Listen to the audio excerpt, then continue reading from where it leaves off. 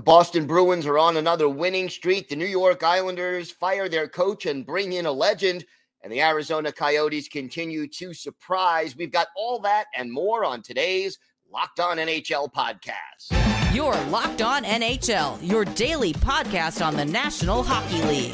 Part of the Locked On Podcast Network, your team every day.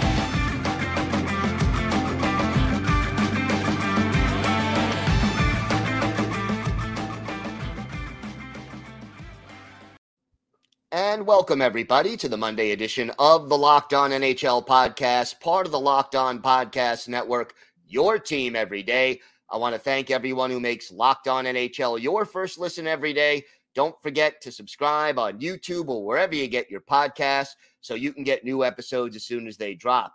Today's episode is brought to you by FanDuel. Make every moment more. Right now, new customers get $150 in bonus bets guaranteed when you place a $5 bet. Visit FanDuel.com/LockedOn to get started. It is my pleasure to welcome back to the show the host of Locked On Boston Bruins, Ian McLaren. And Ian, the Bruins getting hot once again. 9 goals in their latest win, a 4-game winning streak. What's been clicking again for the Boston Bruins?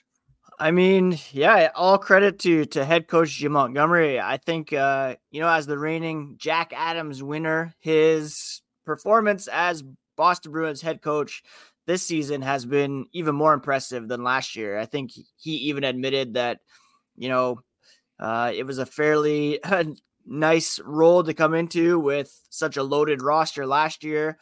A lot more challenges this year, but he's been pushing the right buttons so far for sure. And the Bruins, they had a bit of a 4-game slide heading into Christmas. Since then, they've only lost 1 game in regulation. And a lot of guys have been chipping in. They've had a bunch of injuries recently with Brandon Carlo having been out. Derek Forbort was out for a while. Rookie Matt Poitras was out.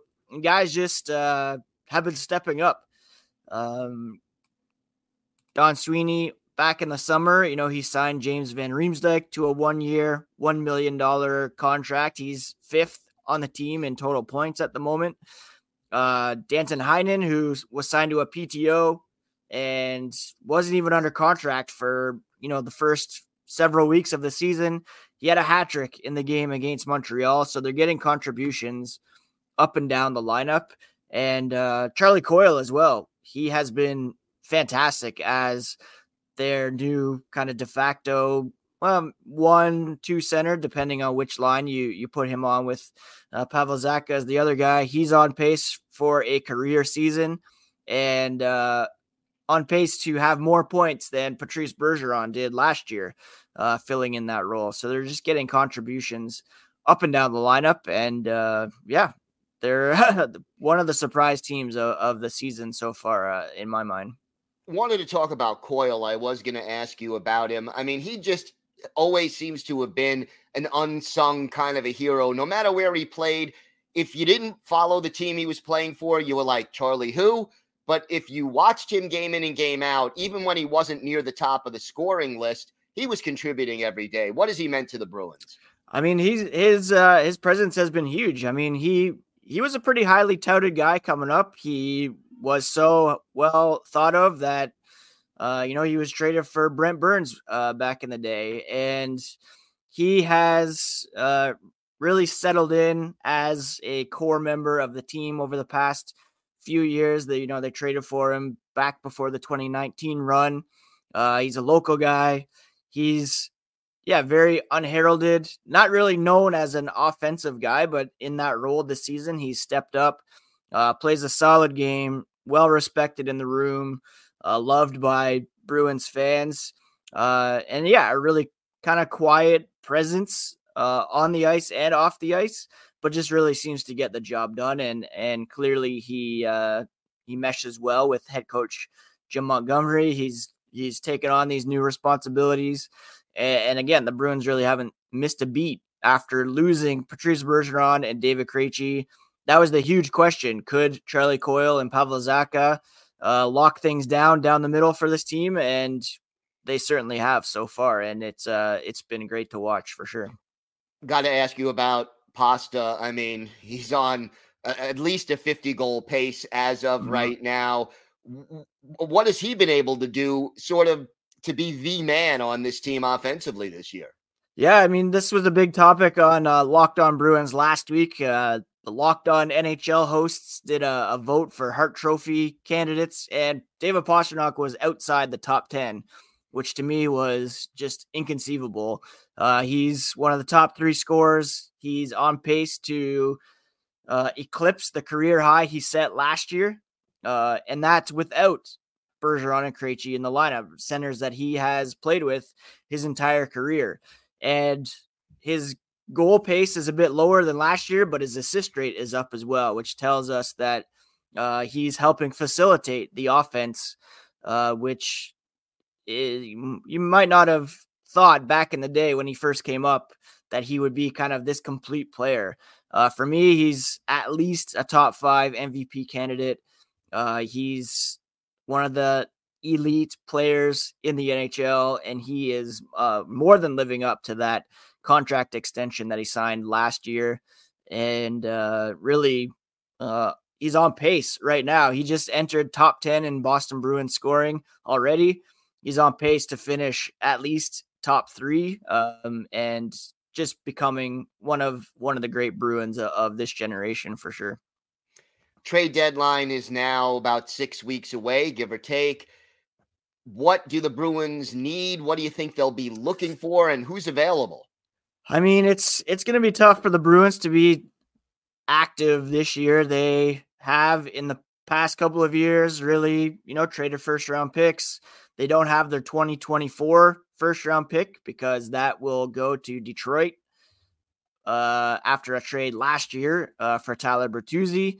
They don't have a second round pick either. So there's very limited picks to work with. And I don't think they're going to be wanting to deal guys like, Fabian Lysell, Mason Lohrei, Matt Patra, their top prospects. So I don't really know if they're going to be able to do much. Don Sweeney always seems to be able to find a way. Perhaps he'll be willing to give up some youth in order to add. They probably do need another top 6 forward. Another scoring winger would be nice. They're pretty deep on defense, but of course you can never have too many. We all know injuries pop up. But probably their number 1 need would be another scoring winger. They could swing big and look at Elias Lindholm in Calgary. That's always been a point of conversation. One guy that I talked about on the podcast last week as someone who may be available that not a lot of people are talking about is the reigning Conn Smythe winner in Jonathan Marchessault. The Vegas Golden Knights banged up right now. They're kind of looking like not really going to be able to defend. Jack Eichel's out for a while. So that unrestricted free agent pending would be a fantastic addition, I think, to the Boston Bruins top 6. Probably going to be difficult to swing that, but I'd love to see a guy like that bring that experience over and help this team come playoff time. You mentioned that management may be reluctant to deal some of the top prospects, don't have a lot of picks. Anyone on the current roster who may be available to try to add somebody at the trade deadline? I mean, they're probably not going to flip the veterans that they have that are impending free agents, and Kevin Shattenkirk and James Van Riemsdyk. Jake DeBrusk hopefully will be re-signed at some point. Probably you're looking at either Matt Grzelcyk on the blue line or Derek Forbort. Parker Witherspoon and Mason Lohrei have stepped up recently, and those are guys, veteran guys, who I think could be moved, but that's easier said than done. I know Don Sweeney's been looking to subtract from the blue line to create some cap space. Those are the top 2 candidates, but whether or not there's any buyers remains to be seen. All right, Ian, why don't you tell our viewers and our listeners where they could find the podcast and where they could find you on social media? Yeah, the podcast Locked On Boston Bruins. It's anywhere you get your podcasts and on YouTube. Locked NHL Bruins on social media, and people can find me at Ian C. McLaren. Ian, thanks so much. Always great talking hockey with you. Thanks, Gil. Today's episode is brought to you by eBay Motors. Passion, drive, and patience. What brings home the winning trophy is also what keeps your ride or die alive. eBay Motors has everything you need to maintain your vehicle and level it up to peak performance. From superchargers, roof racks, exhaust kits, LED headlights, and more. Whether you're into speed, power, or style, eBay Motors has you covered. And with over 122 million parts for your number one ride or die, you'll always find exactly what you're looking for. And with eBay Guaranteed Fit, your part is guaranteed to fit your ride every time or your money back. Because with eBay Motors, you're burning rubber, not cash. With all the parts you need at the prices you want, it's easy to turn your car into the MVP and bring home that win. Keep your ride or die alive at ebaymotors.com.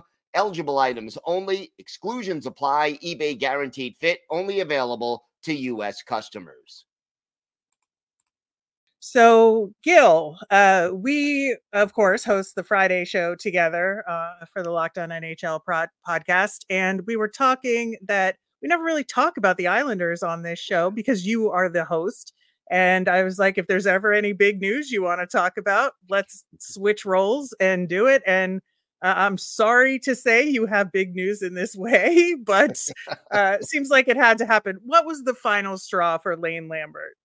Well, okay. The final straw was losing to the Chicago Blackhawks in a game that they had to win. That they, Chicago not only is in a full rebuild, but like 6 of their top 8 forwards are injured right now and unavailable. But I think in the bigger picture, the last straw was this team just kept making the same mistakes over and over and over again. And no matter what Lane Lambert said to the media or to the team, or what changes he tried to implement in practice, nothing seemed to improve. And I guess if Lane Lambert wasn't the cause of the problem, he didn't have the solution either. Right. I think that's a key point there, that you could know what's going wrong. And, we've seen this around the league where a coach just can't be that guy to turn things around in the locker room, no matter how hard they're trying. And even if they know what is going wrong there. Yeah, and for the Islanders, more than anything, it was defensive structure, I think. And that's ironic because under Barry Trotz, they were one of the most defensively oriented team that was trying to win 2-1 and stifle your chances. And, that's why Bissonnette was saying they were so boring and all of that stuff. But ultimately, the failure to get the puck out of your own zone and transition to from defense to offense, and the failure to prevent other teams from entering the Islanders zone with momentum and with speed, that ended up being Lane Lambert's undoing. Yeah, it's really interesting because I was going to ask directly about Barry Trotz and, that system that he had set up. And we've seen in this season, Lane Lambert opened the team up a little bit to allow for more offense, and they were scoring a ton more goals. They just were allowing more goals because they let that defensive structure lapse a little bit, right? Yeah, and unfortunately, say what you want about the Barry Trotz style, it played to the team's strengths. Right. And it was the best way for them to try to win. So last year, the Islanders were 22nd in the league in goals scored, but 5th in the league in goals against. This year, he opened things up. Lane Lambert did.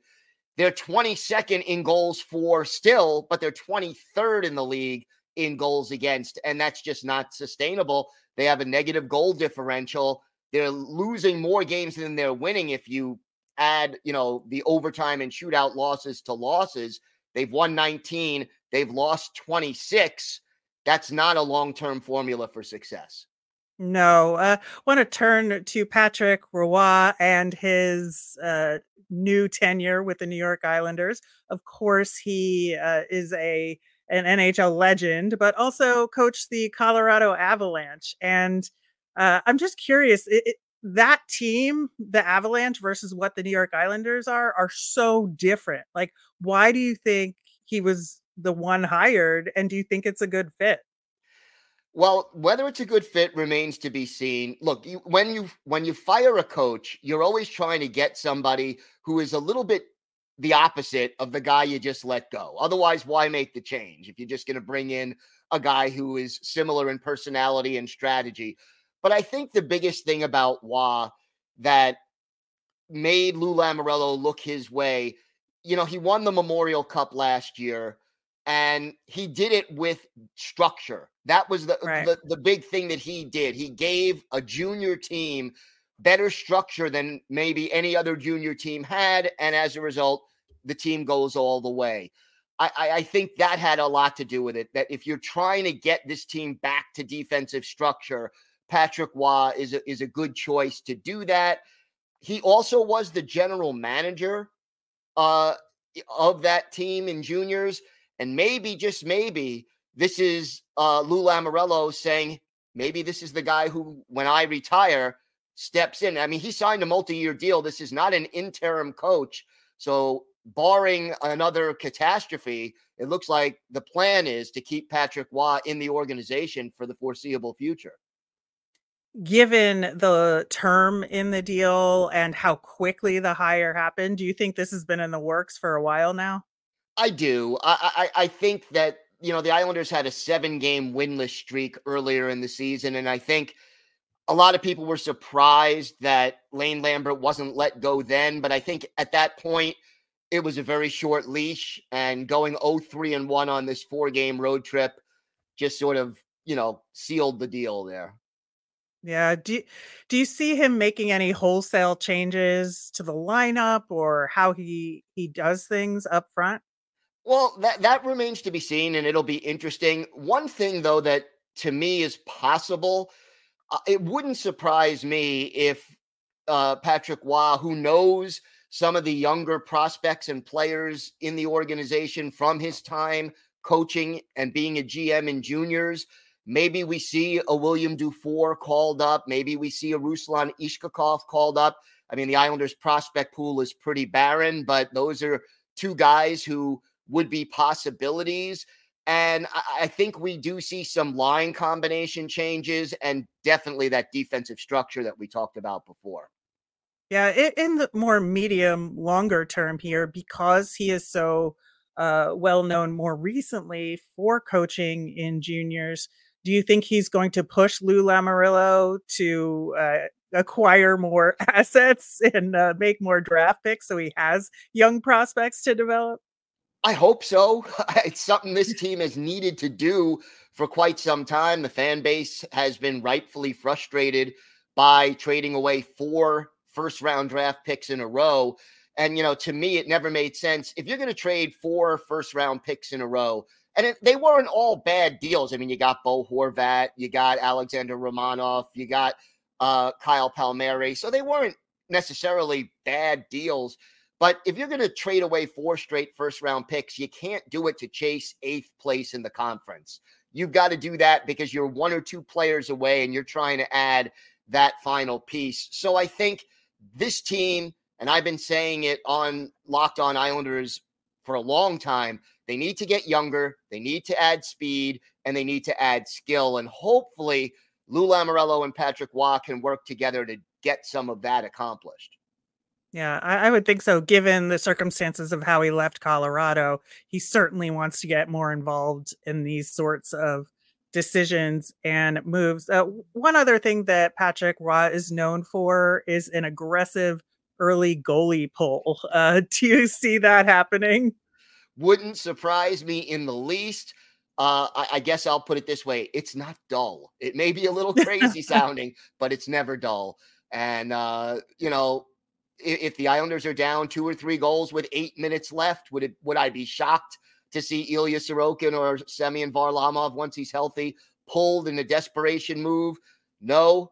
Let's see how it goes. I mean, that does force your team to play better defensively in a lot of ways because there's nobody back there to stop the puck. So it couldn't hurt, right? I mean, yeah, well, Patrick was known for being a little aggressive across the board. We'll see if that continues to be the case for the New York Islanders as their new head coach.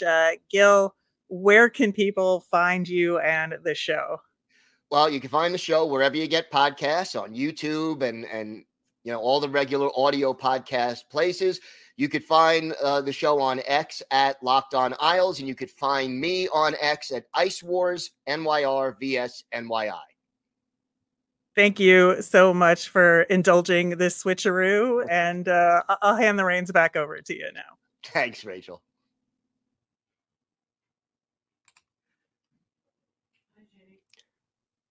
Today's episode is brought to you by FanDuel. The NFL regular season is wrapped up. It's playoff time, and there's still time to get in on the action with FanDuel, America's #1 sports book. Right now, new customers get $150 in bonus bets guaranteed when you place a $5 bet. That's $150 in bonus bets, win or lose. And the app is so easy to use. There's just so many different ways to bet. You can do live, same game parlays. You can find bets in the new Explore tab, or you can check out the Parlay Hub. That's the best way to find the most popular parlays, and there is so much more. And it's not just the NFL. You have pro and college basketball, and yeah, you could use your knowledge of hockey on FanDuel. Check out the latest odds for your favorite team. Visit FanDuel.com/lockedon and make your first bet a layup. FanDuel, official partner of the NFL. It is my pleasure to welcome back to the show the co-host of Locked On Coyotes, Robin Leano. And Robin, what is it with the Coyotes? They continue to find ways to win. Not a lot of people expected them to be above 500 this year, and we're approaching the All-Star break, and they still are. What's been the reasons for this team's success this year? I think a lot of it has to deal with the talent that Bill Armstrong put together over the offseason. It kind of goes with talent that he already knew that these are players that want to be in Arizona. They want to put on a good show. And it just seems from the get-go they've had good chemistry together, whether it's, like Nick Bukestad with Lawson Krause, or Logan Cooley with Jason Zucker, or Alex Kerfoot with Clayton Keller and Nick Schmaltz. Like, this, for some reason, the chemistry works for everything, and all of them are like, every player is putting in an equal amount of effort, and it really shows how important each player has been to the team. Talk to me about Logan Cooley. Obviously, high expectations. We're halfway through the season. A little more, 4 goals, 21 points so far. Discuss his progress. Yeah, I think he had a little bit of a disappointing beginning to the season. He kind of looked a little bit slow. He was hesitant on taking shots. He kind of just looked a little bit hesitant out there. His skating was great, but at the beginning of the season, I felt like he had a really good presence. But I think one of the things a lot of us were looking at is they put him alongside Clayton Keller on the first power play unit, and I felt like he kind of, I can't speak exactly what he's thinking, but it seemed like he kind of was hesitating in the sense that he wanted the Keller to take everything because he's the point guy in the entire team essentially. They moved him down, I think, about a month ago from the first power play unit to the second power play unit, and everything changed. He seemed like his confidence is there. He's taking shots. He's actually, getting those a lot more high danger shots out there too. He's really getting a lot more confident out there on the ice. Got to talk about Connor Ingram and what he's meant to this team. How important has he been? Oh, he's been fantastic. He was sure like any goalie, he'll take a couple bad games. I think this month hasn't been his best, but overall, he has been an integral part to the team that's gone on runs that, for example, I want to say back, either last month or 2 months ago now, we're going, on a 6-game winning streak against some of the best in the league. And he's the man behind it. I think he's pretty on toward the top in shutouts too in the league right now. He's really impressed. And I feel like a lot of it has to do with maybe, being, and I think this is the case I could say for a lot of Coyotes players, is they were, what the term I'm looking for here? It's they were undervalued at first. They were overlooked by their former teams. And even then, even when he first came to the Coyotes, we kind of overlooked him a little bit because he was the guy that they just beat the hell in the last game of the previous season. And he's just getting a lot more comfortable out there. He seems that he's just finding his place, and is trusting his defense as well. Got to talk about the elephant in the room. Anytime we talk Coyotes, the arena situation always comes up. What is the latest that you've heard about the quest for a permanent new home? Yeah, so the last we heard was about a little over a month ago. We heard that the Coyotes were zeroing in on a spot of land in Northeast Phoenix. This spot particularly is right next to the Mayo Clinic and the what's known as the Desert Ridge Marketplace. It's a wide open piece of land up there. There's not a whole lot. It's next to the Scottsdale border. It's a little further out north, so those in the southeast, like here, me and Mesa and Gilbert, those people are going to be a little bit out of the way. But that's where all the wealth is up there. That's why I think that we're hearing about their zeroing in on that land. A couple things is I'm thinking that they need to get it done with the next couple of weeks. They said that the trade deadline was like the All-Star break actually was their soft deadline to at least get most of the things going in, finalized. But because we haven't heard much since, it's kind of hard to gauge where they're at. I will say that it's getting close. The only thing that concerns me is the land that they're looking at is state trust land right now. It's public state trust land, which means that in order for it to be purchased, in order for Alex Meruelo to purchase that land, it has to go up to a public auction first. So it goes to a public auction. Alex Meruelo has to buy the land, and then they kind of do the rest of the process. It's not a done deal, and it's sure gonna keep a lot of us on our toes. But it's just, they're almost there. I feel like we're rounding the corner here. All right. Well, I know you'll be on top of it all season long. Trade deadline's coming up. It's about 6 weeks away, give or take. What do you expect just overall philosophically for the Coyotes to try to do come trade deadline time?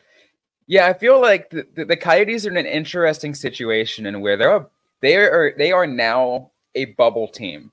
I feel like what Bill Armstrong is going to take a look at is maybe not necessarily look at trying to go. He definitely won't go on the all in and try to make the playoffs. But I feel like he's just trying to do some fine tweaking, a little bit of fine tweaking, adding some players they feel like they need. There are some players out there who have been, just a couple players who have come up on the board that might be considered trading for.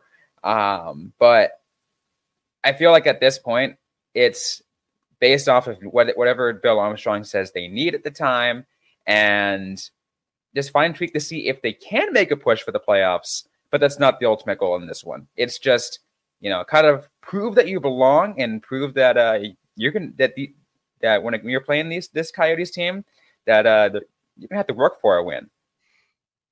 Any players you feel they might be looking to move on from at the trade deadline?